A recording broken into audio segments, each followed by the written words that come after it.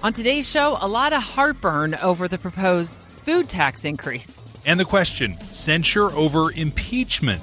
Representative Ben McAdams is on the censure train. Tune in Monday through Thursday, 9 to 11 for Dave and Dujanovic. Hey, podcast listeners, Ethan Millard and Alex Curie here from the Nightside Project podcast here at KSL Podcast. Get into Zen Headlines with us on the Nightside Project. Use hashtag Zen Headlines on social media to share stories that make you think, make you smile, spread love, spread joy, all those things. We'll share them on the Nightside Project podcast. One of the most popular podcasts ever. Nightside is a KSL podcast. Subscribe for free anywhere you listen to podcasts.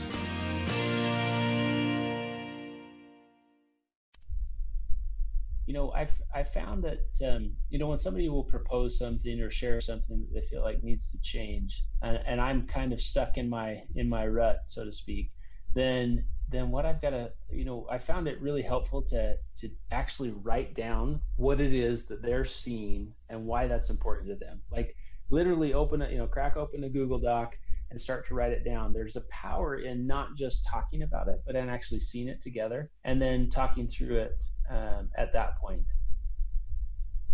Welcome to Innovation and Leadership, where I interview uncommonly high achievers like top investment fund managers, elite special operations soldiers, startup CEOs who sold their companies for billions of dollars, pro athletes, Hollywood filmmakers, really as many different kinds of experts as I can. The whole idea is to hear how they did it and then what advice they have for the rest of us that can be applied to the organizations we're trying to grow and innovate. Thanks for listening, and I hope you enjoyed today's show. Today on the show, we've got Ryan Sanders, co-founder and COO of Bamboo HR. Ryan, thanks for making time. Yeah, it's a pleasure to be here, Jess. So you guys, for people who don't know you, been around 10 years, almost 12,000 customers. You're in 100 countries. I think your stuff is translated into 11 languages. Anything I'm leaving out there for major wins for the company? Oh, it's a great start. So when you think about the show here, leadership and people, you guys have a bit of a different approach to business. Can you talk about that approach and in your mind how that relates to leadership and people? You bet. So one of the things for us that's essential, obviously, is people, and it's easy to say. It's one of those things that's been talked about, given lip service to over years and years. You'll see it in all kinds of management and leadership books and articles, but we really try to put that practice to work and actually have bet on this as part of the way that we grow a business.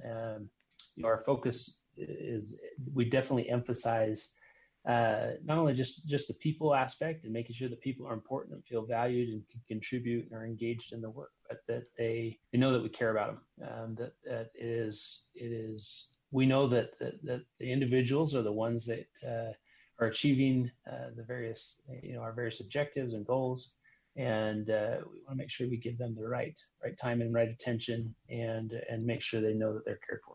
So you're right. There are a lot of people that talk about that. And it is easy to pay lip service to it. I get this sense that you guys have maybe taken it to the next level a little bit. Are there some examples that you can share with us? Yeah, so I guess there's a few things that we think about a lot. From a communication aspect, we're big on the idea of crucial conversations. A lot of the folks here have read the book Crucial Conversations, but we actually put it into practice. Not only in our kind of day-to-day, but we've implemented that as part of our core values. So we have two core values that tie into this. One is assume the best, and the second is be open. Assume the best is for us critical in that if somebody says something in a meeting or in a presentation that is offensive or frustrating or whatever, we kind of take the approach that, hey, everybody's trying to do the right thing. Let's start from there, that assumption, but still go have the conversation. And then that's where be open comes in, which is, Jess, if you and I are in a meeting, you said something crazy and I'm freaking out. And then, it's on me to afterwards to pull you aside and say, hey, Jess, you said this and it felt like this, or it made me think this, what's going on? And 9 times out of 10, it's just an interpretation. It's something that got miscommunicated or a misunderstanding. And rather than me just sitting there getting frustrated and wound up over this thing, you and I have a chance to talk, and we kind of nip it in the bud right from the beginning. And we encourage these conversations all over the organization. We try to live them. I had one just a couple of days ago with a guy who I thought was really frustrated with me, and it turned out it was nothing. He didn't even realize he was kind of looking at me weird, and he apologized, and now we kind of joke about it, that he gives me an extra big smile when I walk by him in the hall. So it's that is really foundational, because we kind of, again, another one of our bets, or one of the premises of how we do business, is that most problems in business are communication problems. So that's one big one for us. Another one is, we try to think of benefits and things that help employees. We've done a couple of different things that are somewhat unique. There are a few others that do it, but they're really important to us because of what we hope that it accomplishes. One is we offer a paid vacation. Basically, it's a bonus, kind of reimbursement for taking a vacation. So we hope that people go make memories with the people they loved. And as long as the employee's on the vacation, we don't care if you take grandma or your spouse or your kids, or you go with your brother or sister or whatever. So we've had people take amazing trips all over the world, or even just here in Utah, just experiencing new things and making those memories. And could we put those dollars in another kind of benefit program? Sure, but we feel like these kind of memories that people make when they're on vacation are the things that hold the glue that holds relationships together. So that's just a couple. Yeah, so that's a really interesting one. What are the parameters? What are the rest of the details on that? Yeah, so it is taxed like a bonus, but basically, if it's plane tickets, cruise tickets, hotel, restaurants, things like that, you turn in up to $2,000, and we'll do that bonus out, and the only thing we don't do are like sunscreen and Bermuda shorts. Those are on you to pay for. So, but it's it's one of those great opportunities. We've seen people take longer vacations because of it, or explore kind of different areas of the world that this world's an amazing world. So it's fun to watch people go explore it and have exposure to new and exciting cultures, and then come back refreshed and ready to go. And so that they're eligible for that every year. That's awesome. Well, another thing I want to talk about is we were chatting for just a minute before getting going here about this being your 10th year in business. And, according to the entrepreneurial stats, with this being your first business, you probably shouldn't be lasting this long, statistically, right?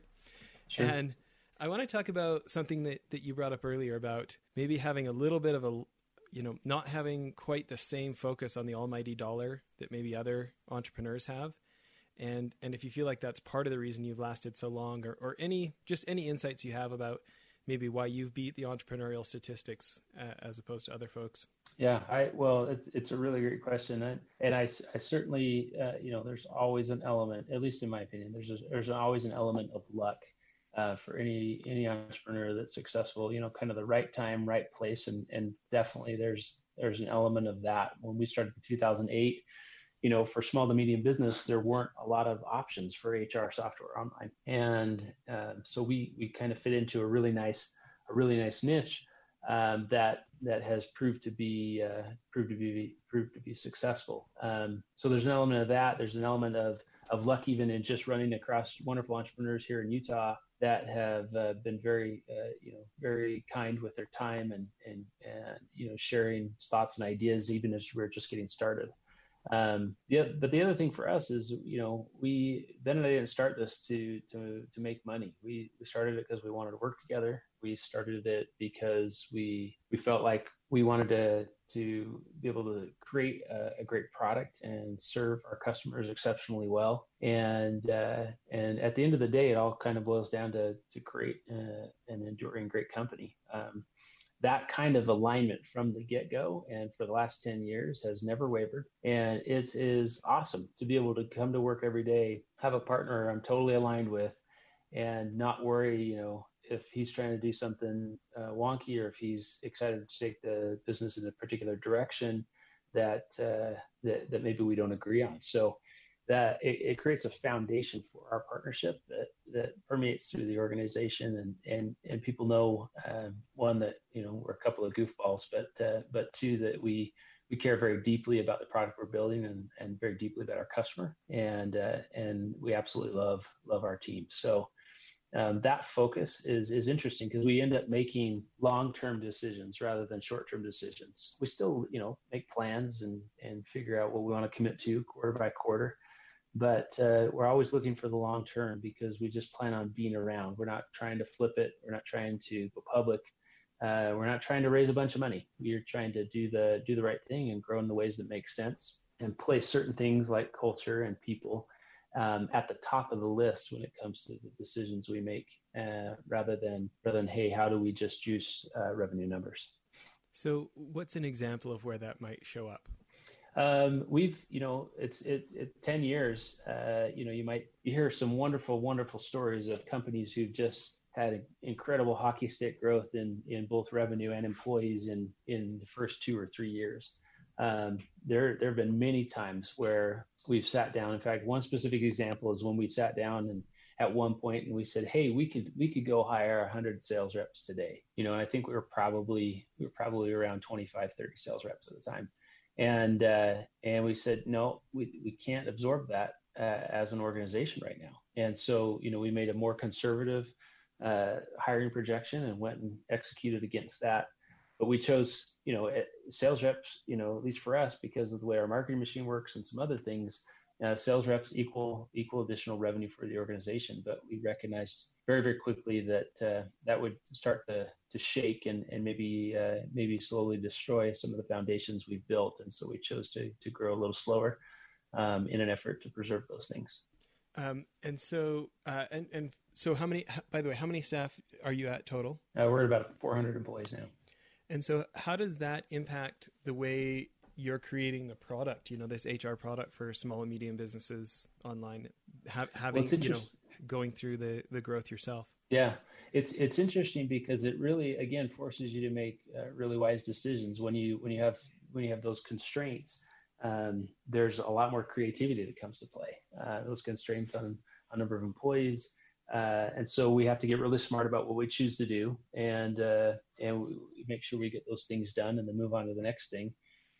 So there's that allows for additional creativity, additional planning, and then just laser focus. In fact, one of the key things for our success has been over the last several years, we've come up with an annual theme to kind of rally the company around. The year that we saw some really impressive growth and some exciting changes inside of our organizations was when we focused on execution, and we had this mantra of choose, focus, finish, repeat. And that CFFR mantra was one that everybody across the organization repeated. And it was this idea that you might see in a book like, I'm trying to think of what the book was. I'm freezing here. Don't worry. But it'll come to you as soon as the interview's over. Gotcha. It's the gosh, I can't even remember the name of the book. I'm so excited. Can you repeat those words again? You said them kind of fast. I just want to. Yeah. Choose, focus, finish, repeat. Okay. And so the idea is you prioritize well and you make a selection of which thing you need to do. Then you focus on that thing and then you actually get it done, get it across the finish line. Because we tend to feel like we're moving lots of initiatives forward inches instead of feet or miles. And if we focus on just a handful of initiatives, that we get those things done, and then we're able to benefit from those things going forward. And so that kind of discipline is one of those things that it's hard to explain how important that is and how much that's had an impact on us. Because we used to be in the mode of let's start a whole bunch of things and we get them done, we get some done, but they take a long time. But when we're focused as an organization, then on a handful of things, then those things become really powerful. Yeah. This idea of putting people first and building a culture, it's obviously something that people talk about like crazy. Is there a time that you can think of where that was a hard decision, or can you think of like an instance when the constraints of the business were really giving you some pushback on make the money or stick to the purpose there? No, fortunately, we've just been aligned from the beginning, so that it's never been an issue. The interesting thing has been when we have new folks join the organization, especially what we call the broad-shouldered folks, where it's kind of senior leadership and things like that, where they come in and they come from organizations that only focus on the revenue and don't take the whole picture into account. It's at those times that we've had to have some conversations and explain why we feel like this is the path that we want to follow. That this strategy is one that'll work. Again, we've certainly been lucky or fortunate or blessed, but at the same time, we feel like that there's an awful lot of balance when we focus on those things first, rather than just revenue. And the revenue ultimately is an output anyway. It's an output of whatever we do. And so, fortunately, it feels like we've grown all the while continuing to focus on these things. Yeah. So, humans and changing is something a lot of, it's not always a comfortable thing, right? So I'm interested with these folks who've been successful in the past, maybe with some different habits, when they come over and things are different. Can you talk about any things that you do or any of your leadership philosophy to help them maybe pave some new roads over old ruts? Yeah, that is a great question. And frankly, it's an area that we need to continue to do better in.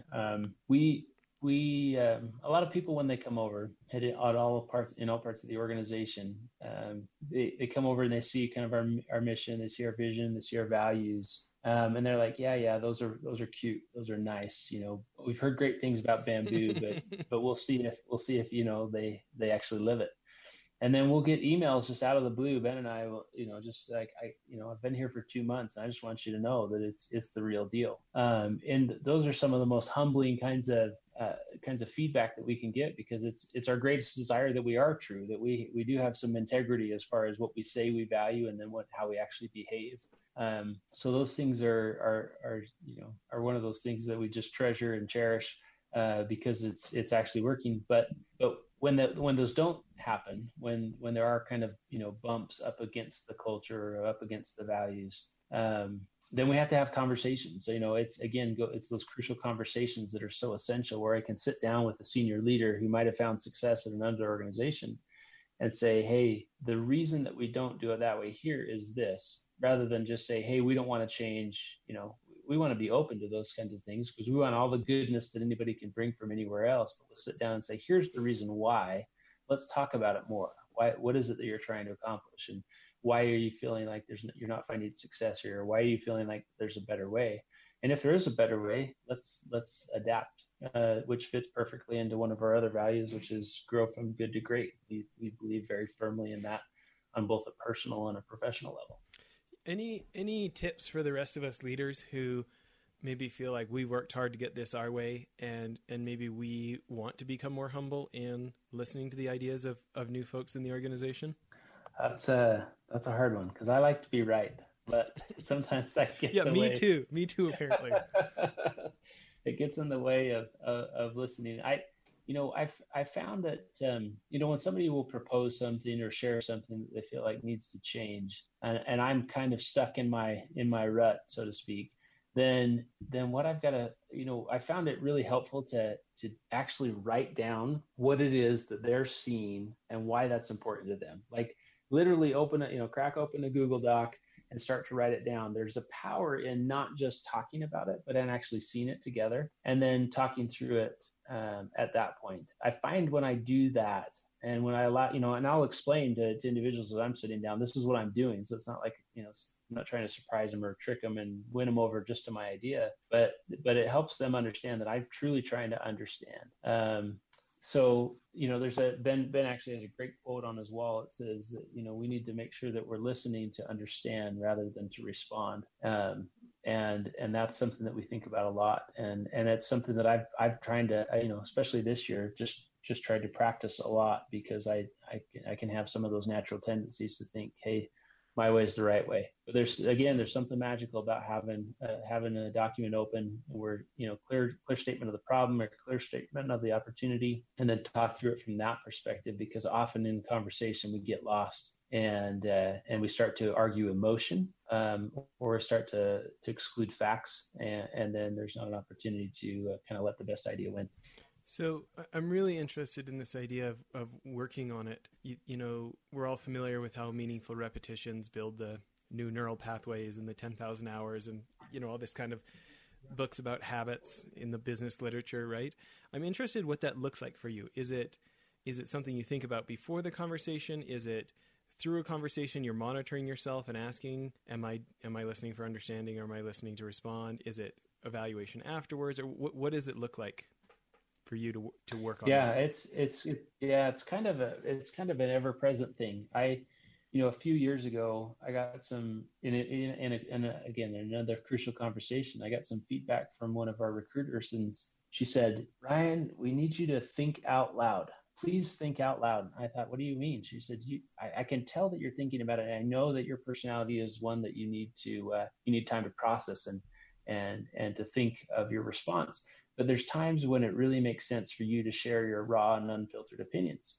And it was really insightful for me to learn that. And, she even gave me a little Post-it note that said PTO, please think out loud.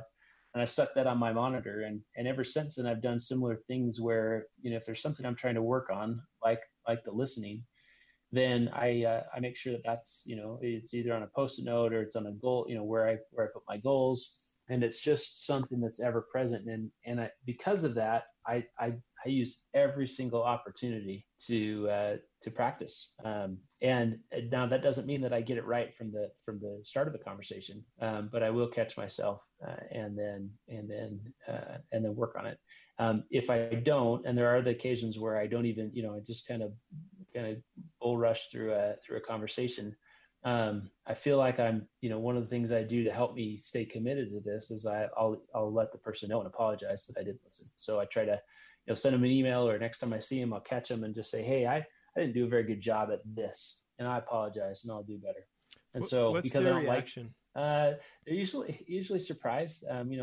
Get a note from me and be like, "I don't know that you need to apologize." So, but for me, it's important because I want to know them that I want them to know that I value them, and that I'm working on these things. And nobody likes to apologize, so it's a good reminder for me to be careful during my conversations.